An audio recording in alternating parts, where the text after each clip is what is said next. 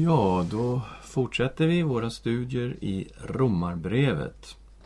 Och har kommit ganska långt in i det här avsnittet som vi kallar för rättfärdiggörelse genom tro. Det som börjar i kapitel 1, 18 till 5, 21. Men först låt oss stilla oss i bön. Tack Herre för ditt levande ord. Tack att det är ditt ord. Och vi ber om nåd att du, Herre, skulle tala till oss genom ditt ord. Öppna våra ögon och våra sinnen, vi ber. I Jesu namn. Amen. Ja, första delen av det här avsnittet kallade vi för Guds dom över en gudsfrånvänd värld. Från 1.18 till 2.16. Och här visar Paulus att synden finns överallt, runt omkring oss och i oss. Och att Gud en dag kommer att döma alla människor. Han är rättvis, han är opartisk. Problemet är, som han säger, att alla människor står med skuld inför Gud. Och det kommer han fram till i 3:19 och 20. Att det liksom är slutsatsen av hela den här första delen av Romarbrevet. Att alla människor står med skuld inför Gud. Och det innebär att försöka bli rättfärdig genom goda gärningar, genom lagen och alltihop det här. Det funkar inte. Självrättfärdigheten och självgodheten har kommit till vägs ände. Och vi är i en hopplös situation som människor. Och en lösning måste komma från Gud. Och det har den gjort. Den lösningen har han introducerat ifrån 3:21 framåt. Och där börjar han tala om rättfärdighet från Gud. Och vi kan läsa 3:21 och 22. Men nu har utan lagen en rättfärdighet från Gud blivit uppenbarad. En som lagen och profeterna vittnar om. En rättfärdighet från Gud genom tro på Jesus Kristus för alla som tror. Ty här finns ingen skillnad. Så, nu har det kommit en rättfärdighet från Gud. Och att den kommer från Gud, det innebär också att den är fullkomlig, den är ren. Det finns inga brister i den här rättfärdigheten. Och när vi talar om rättfärdighet i de här sammanhangen, då betyder ordet närmast oskyldig eller frikänd i domen. Och att en människa som jag skulle stå som rättfärdig inför Gud verkar ju fullständigt otänkbart. Men det är alltså inte vår egen rättfärdighet det handlar om. Det är Guds rättfärdighet som ges till oss. Och vi får den av bara nåd och vi tar emot den genom tro på Jesus Kristus. Och sen visar aposteln också att det här är ingenting som bara har kommit i Nya testamentet. Utan det här är djupt förankrat i gammaltestamentlig profetia. Han sa ju också här att det är någonting som lagen och profeterna vittnar om. Och att lagen vittnar om det, då får man tänka sig lagen inte bara 10 Guds bud, utan man får tänka sig Moseböckerna. Och i första Mosebok så står det just om att Abraham blev förklarad rättfärdig inför Gud genom tro. Det står Abraham trodde Gud och det räknades honom till rättfärdighet. Och Paulus är noga med att påpeka att det här skedde före han var omskuren och naturligtvis långt före lagen kom. Så att det betyder att principen rättfärdiggörelse genom tro, den gäller inte alls bara judarna, utan den gäller även de oomskurna, alla folkslag. Alla människor kan nu bli rättfärdiga genom tro på Guds löften. Abraham tittar ju framåt på Guds löften. Vi tittar bakåt på samma löfte som är uppfyllt i Jesus Kristus. För i de här löftena till Abraham låg ju också löftet om Kristus, Messias. I dig, sa Gud till Abraham, i dig ska alla släkter på jorden bli välsignade. Och det ska alltså komma en ifrån Abraham genom vilken Gud skulle välsigna alla släkter på jorden. Och det här är något som utvecklas i Galaterbrevet 3. Och vi tar alltså emot rättfärdigheten från Gud genom tron på Jesus Kristus av bara nåd. Och nu kommer vi fram till 5:e kapitlet. Och här kan man se att rättfärdigheten från Gud får stora konsekvenser. Det är den rubrik vi har satt för kapitel 5, vers 1-11. Och först ska vi titta på den allra första delen, hur vi har fått frid med Gud. 5:1. Då vi alltså har förklarats rättfärdiga av tro har vi frid med Gud genom vår Herre Jesus Kristus. Genom honom har vi också tillträde till den nåd som vi nu står i. När vi har förklarats rättfärdiga har vi alltså fått frid med Gud. Innan det här hände så hade vi alltså inte frid med Gud. Vi ser här lite senare i texten att vi beskrivs som Guds ovänner, som Guds fiender. Och det har att göra med att vi levde i synden och hela syndaproblemet var inte löst. Och på så sätt så vandrade vi ju inte med Gud. Men nu har vi fått frid med Gud. Och frid här är egentligen inte en känsla, utan det är snarare fred med Gud. Vi har blivit försonade med Gud. Det som förut var trasigt har helats. Relationen är återupprättad genom Jesus Kristus. Vi har frid med Gud. Genom honom har också tillträde till den nåd i vilken vi nu står. Och den här, man kan tänka sig då att genom Jesus, han är som en dörröppning. Man går in genom Jesus, så kommer man in i en jättestor nåd. Och i den nåden får vi nu stå i. Och det är en överflödande nåd som det handlar om. En gränslös nåd. Och kan man tänka sig i Johannes kapitel 1 och vers 14. Där det står om ordet som var Gud. Ordet blev människa, ordet blev kött och tog sin boning ibland oss. Och vi såg hans härlighet. Vi såg lika som en enfödd sons härlighet från sin fader. Och han var full av nåd och sanning. Så när Gud blev människa i Jesus Kristus, så kom han och var full av nåd och sanning. Och av den här fullheten, säger evangeliet, har vi alla fått del. Nåd och åter nåd. Så det handlar om en överflödande nåd som har kommit med Jesus Kristus. Och i den nåden får vi nu stå. Och då kommer vi in på nästa del här. Och det är att vi får leva i hoppet från 5:2 till 5:11. Och först då har vi delat upp det med att vi lever i hoppet. Först Guds kärlek genom anden, en subjektiv grund för hoppet. Och sen har vi Guds verk genom Kristus, en objektiv grund för hoppet. Men vi tittar nu på den subjektiva grunden, vers 2 till 5. Genom honom har vi också tillträde till den nåd vi nu står i, och vi jublar i hoppet om Guds härlighet.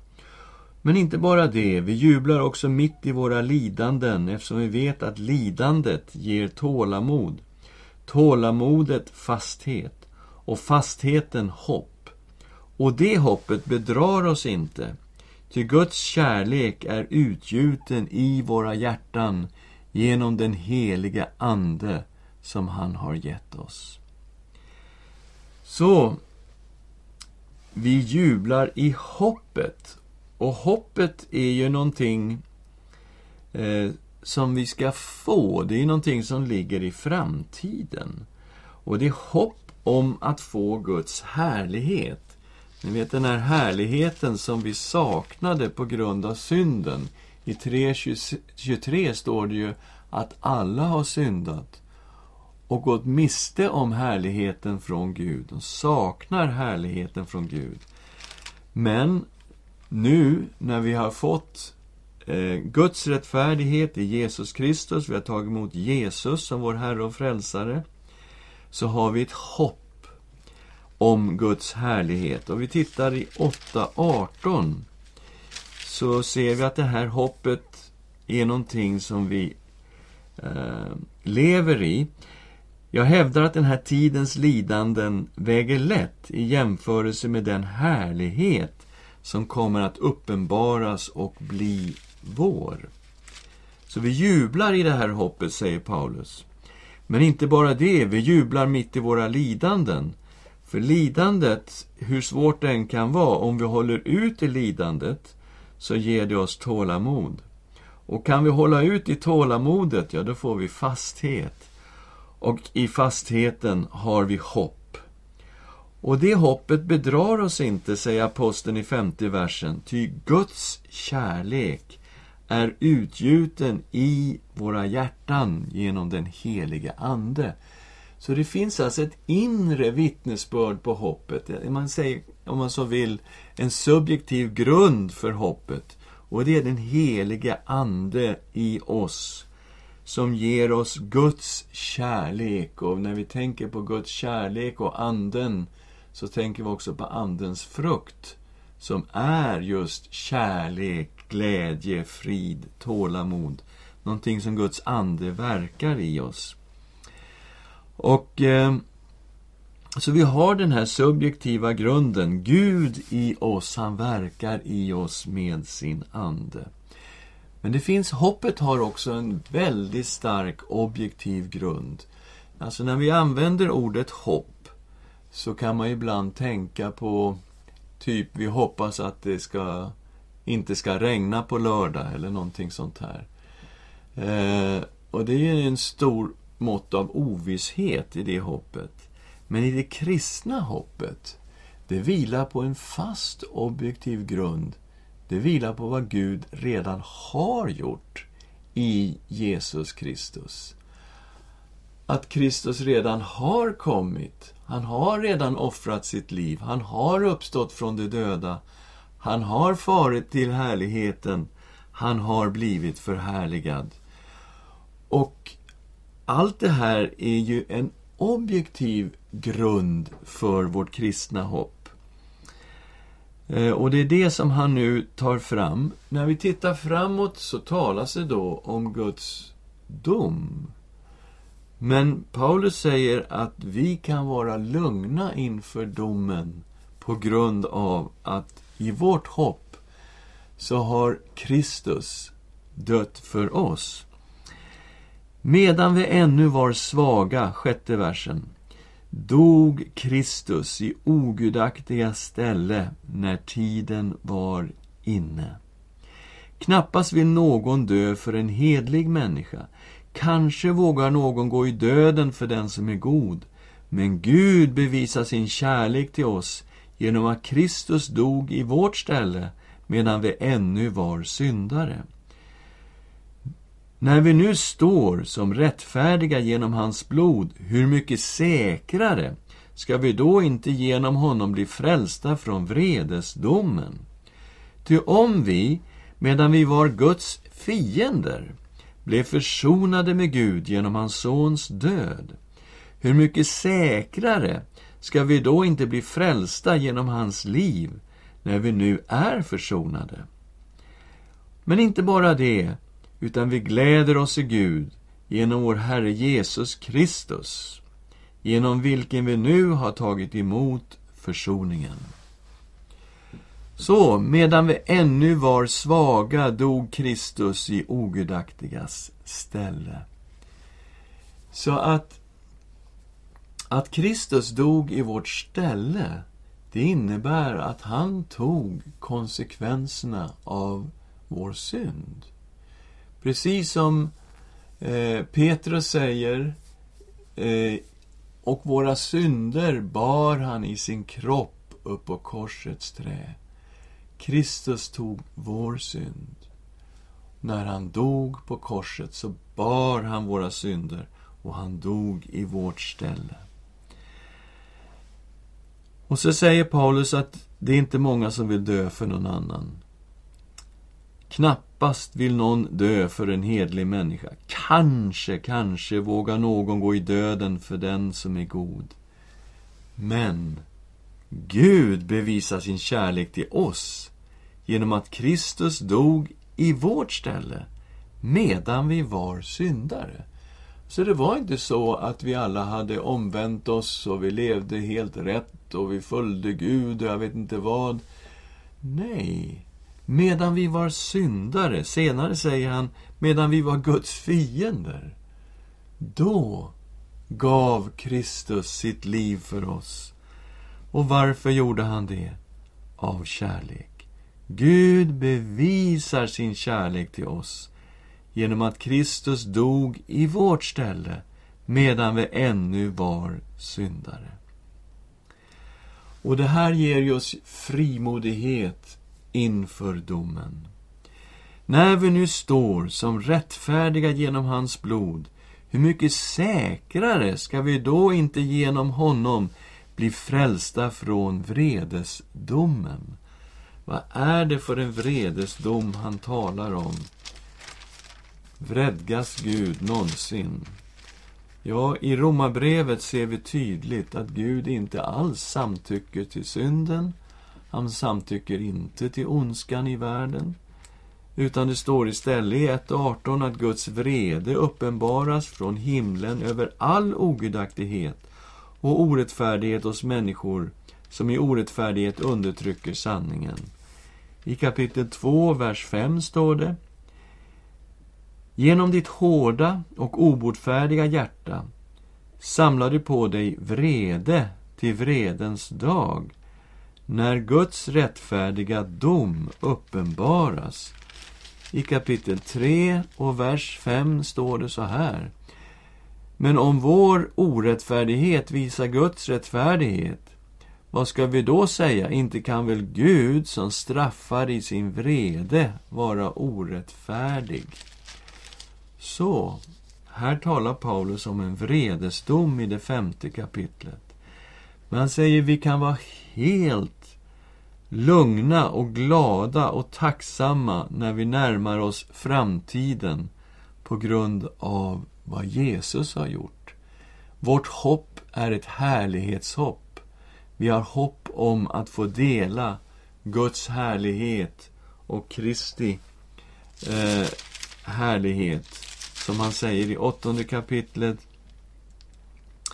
vers 17: men är vi barn är vi också arvingar, Guds arvingar, Kristi medarvingar, lika visst som vi lider med honom för att också bli förhärligade med honom.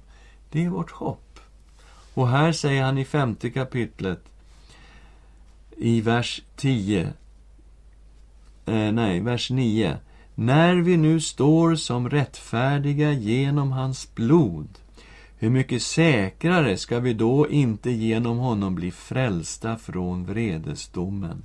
Alltså räddade från domen.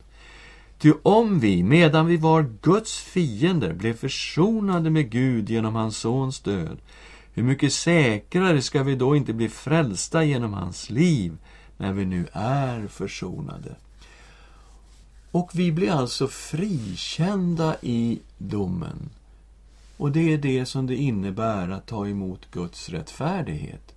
Ja, man tänker, men hur kan jag bli frikänd? Det är ju inte möjligt. Men det handlar inte om vår självrättfärdighet, vår självgodhet. Det handlar om vad Gud har gjort i Jesus Kristus. Som Paulus säger i andra Korinthierbrevet kapitel 5, att Gud var i Kristus och försonade världen med sig själv. Det är det som är grunden för vår frälsning. 11:e versen: men inte bara det, utan vi gläder oss i Gud genom vår Herre Jesus Kristus, genom vilken vi nu har tagit emot försoningen. Så idag gläder vi oss. Vi är tacksamma. Han säger att vi jublar i hoppet om vår frälsning, hoppet om Guds härlighet. Och nu kommer vi då till den sista delen av det här långa avsnittet, rättfärdiggörelse genom tro. Och det avsnittet är från 5:12 till 21. Och det har vi kallat för död genom Adam, liv genom Kristus. För här kommer det att bli en sorts parallellism mellan Adam och Kristus.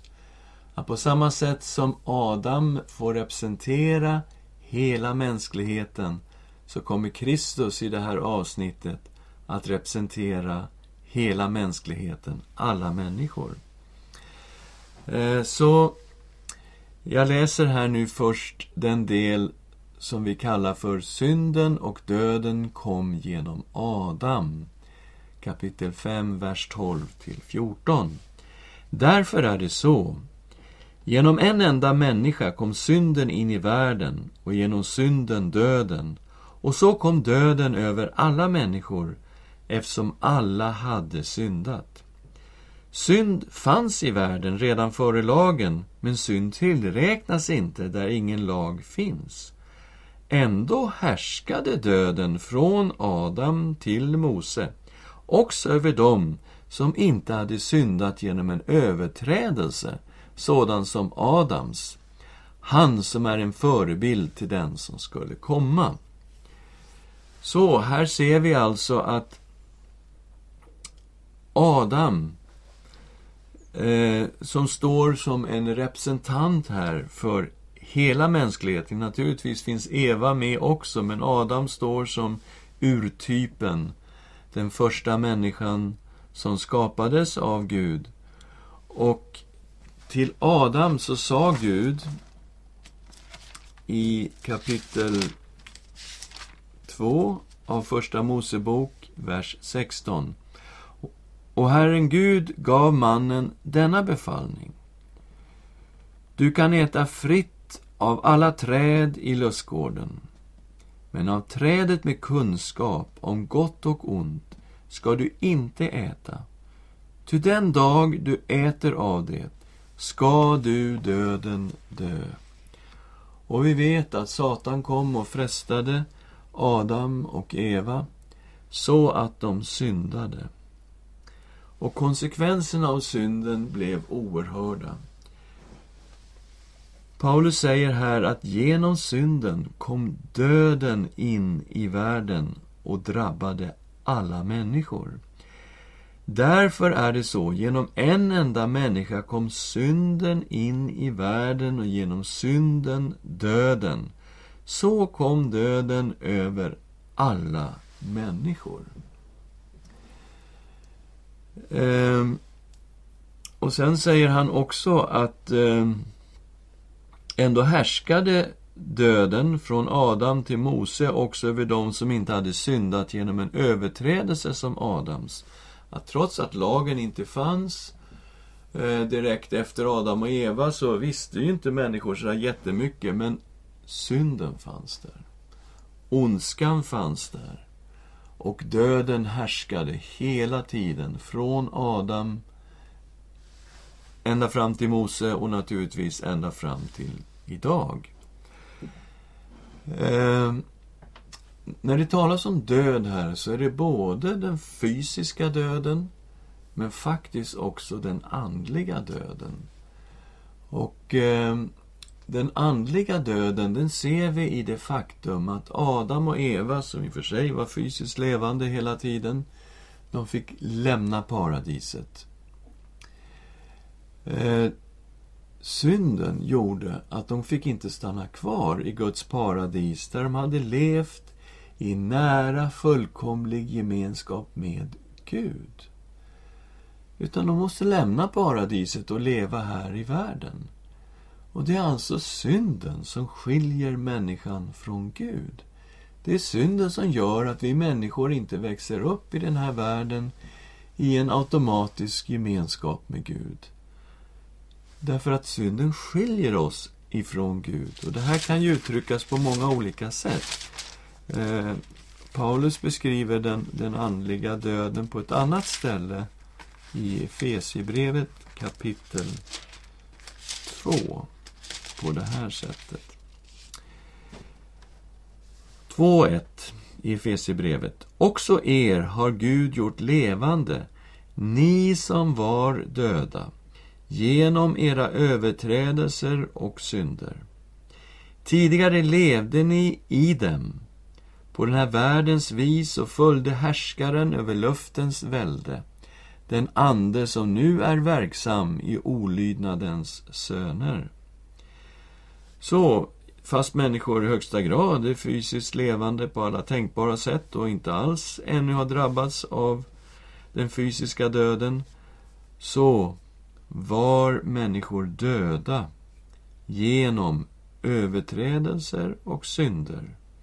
Och när man levde på den här världens vis, och följde härskaren över luftens välde. Alltså den onde själv, och man undrar, är det svårt att hamna i den här situationen? Nej, det är inte alls svårt. Det enda är att leva på bara. Så lever man automatiskt i synden och är därmed en efterföljare till den onde, som då instiftade synden och såg till att Adam och Eva började synda. Och han fortsätter den här verksamheten fortfarande, att han frestar människor så att människor ska leva i synd, för i detta ligger ju också hans makt.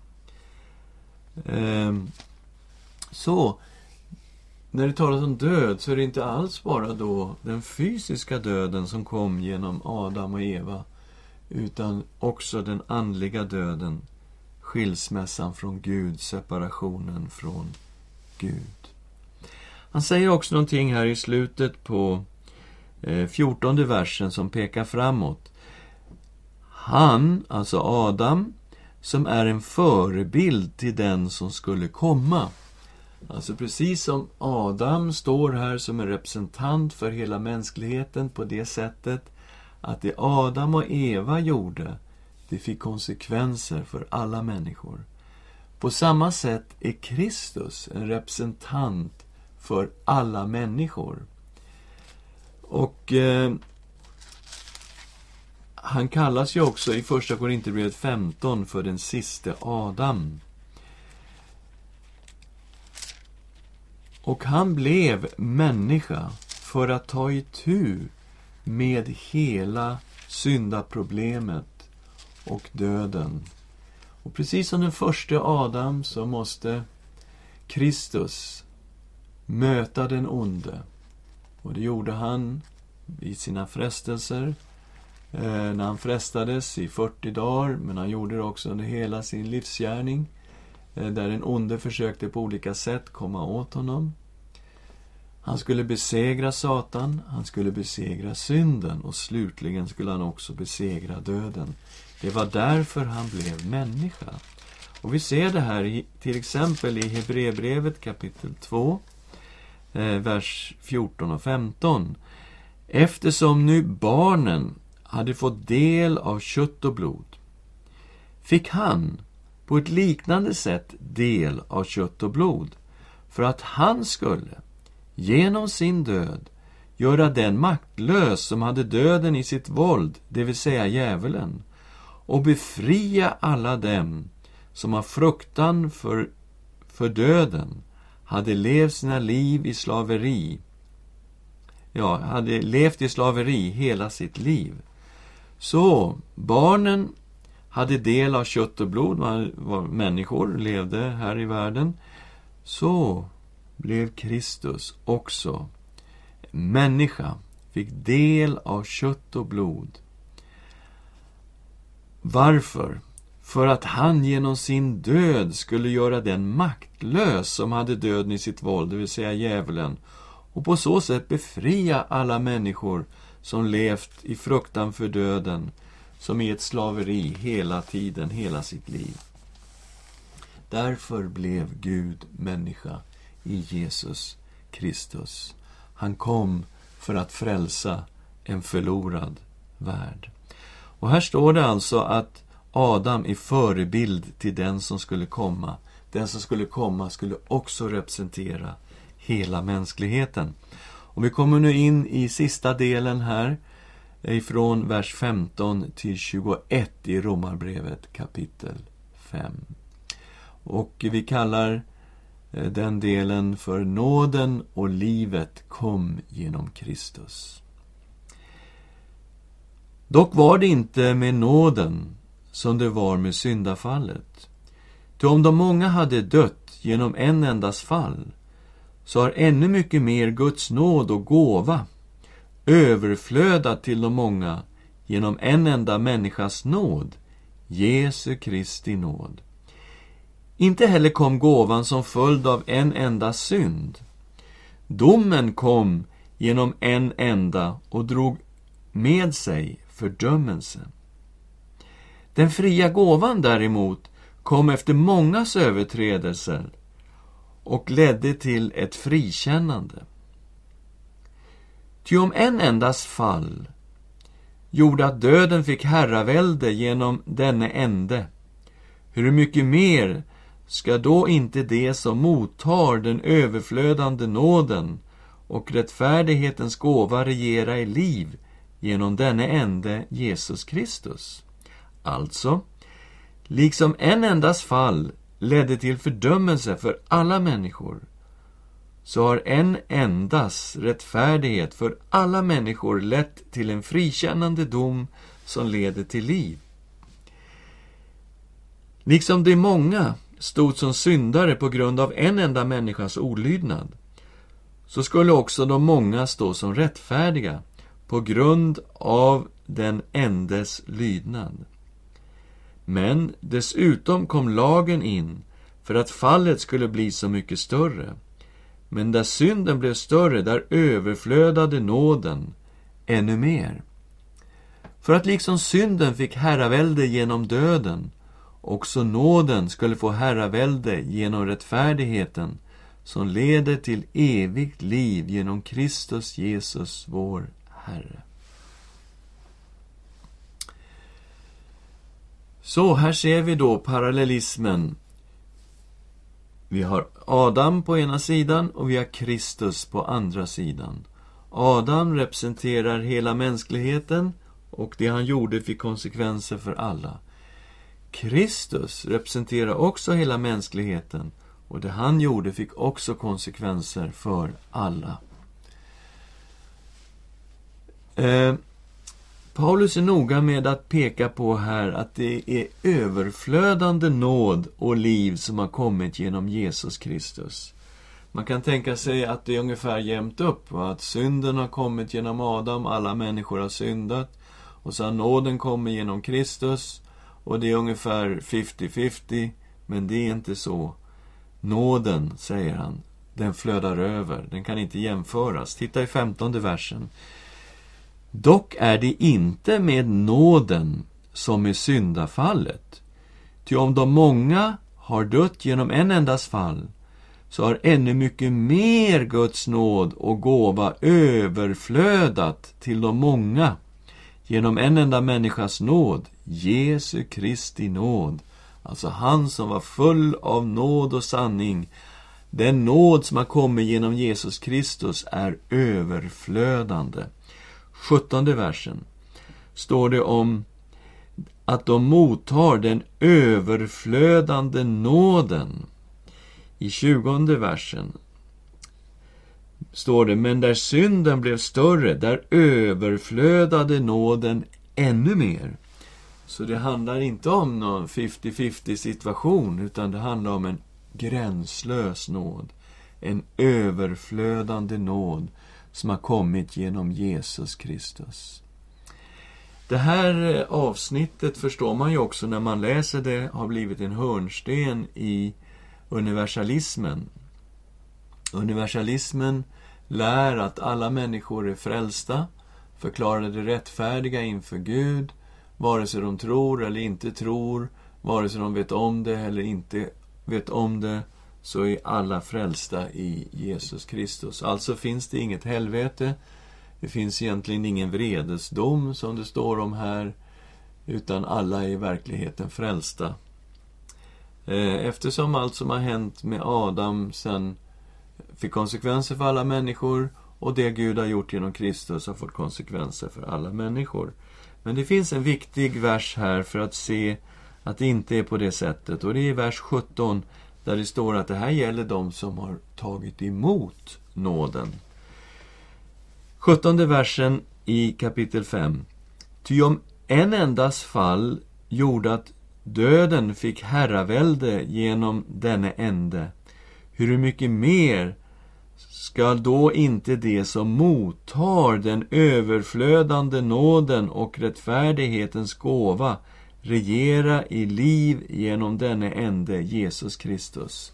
Så det här gäller ju alltså de som har tagit emot nåden. Och det är ungefär som om man tänker sig ett födelsedagskalas. Du har ett födelsedagskalas, kan vi säga. Och Jesus Kristus kommer och knackar på din dörr och säger: jag har en väldigt speciell gåva till dig.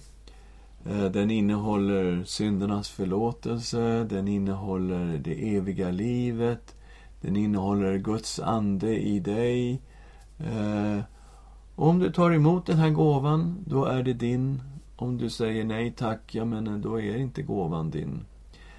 Och så är det att det finns många människor som säger nej tack till Jesus och inte tar emot den här gåvan.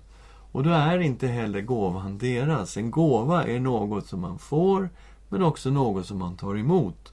Och just den här gåvan tar man emot genom tro. Som vi läste där i 3, 21 och 22. Men nu har utan lagen en rättfärdighet från Gud blivit uppenbarad, en som lagen och profeterna vittnar om. En rättfärdighet från Gud genom tro på Jesus Kristus för alla som tror. Och här, om vi går till 5:e kapitlet, så har vi vers 1 som vi läste inledningsvis här. Då vi alltså har förklarats rättfärdiga av tro, har vi frid med Gud genom vår Herre Jesus Kristus. Så den här gåvan tas emot i tro. Och det är klart, när man läser de första 5 kapitlen i Romarbrevet, då blir universalismen helt omöjlig. Därför att där talar Paulus väldigt tydligt om syndens konsekvenser, att Gud kommer att döma alla människor och att han kommer att döma rättvist och opartiskt, och att alla människor står med skuld inför Gud. Och sen talar han om hur Gud har löst det här problemet, nämligen genom Jesus Kristus, att vi får Guds rättfärdighet genom Jesus Kristus och vi tar emot det i tro. Och så det går inte att läsa de första 5 kapitlen och säga ja men här har vi nu universalismen. Det fungerar inte. Så det är här i avslutningen av hela det här jättelånga avsnittet då som vi har gått igenom. Rättfärdiggörelse genom tro från kapitel 1, vers 18 till 5:21. Och vi kan verkligen stämma in i aposteln här, att vi kan jubla i hoppet. Och som det står i 11:e versen, att vi gläder oss i Gud genom vår Herre Jesus Kristus. Låt oss be tillsammans. Tack Herre för din underbara frälsning. Inte därför att vi var tillräckligt goda eller tillräckligt bra eller på något sätt förtjänade frälsningen, utan bara därför att att du i din oändliga nåd, och Gud, gav oss din rättfärdighet. Tack Herre för att vi får jubla i hoppet, även om det kan leda till lidanden och svårigheter att ha sitt hopp i dig, Jesus Kristus. Så får vi jubla i detta hopp och vara tacksamma och vara glada Och veta att när vi ser framåt så väntar inte domen, utan det är härligheten som väntar. Den härlighet som vi får i dig, vi som är dina barn, vi som är dina arvingar och Gud och Kristi medarvingar. Vi prisar och tackar dig. Och vi tackar dig, Herre Jesus Kristus, att du har kommit och dött i vår ställe. Du har tagit vår synd och vårt straff. Och vi tackar dig, Herre, för att vi får leva i den här nåden som det står, att vi står i nåden. Vi ser också att du betonar här i ditt ord att det är en överflödande nåd.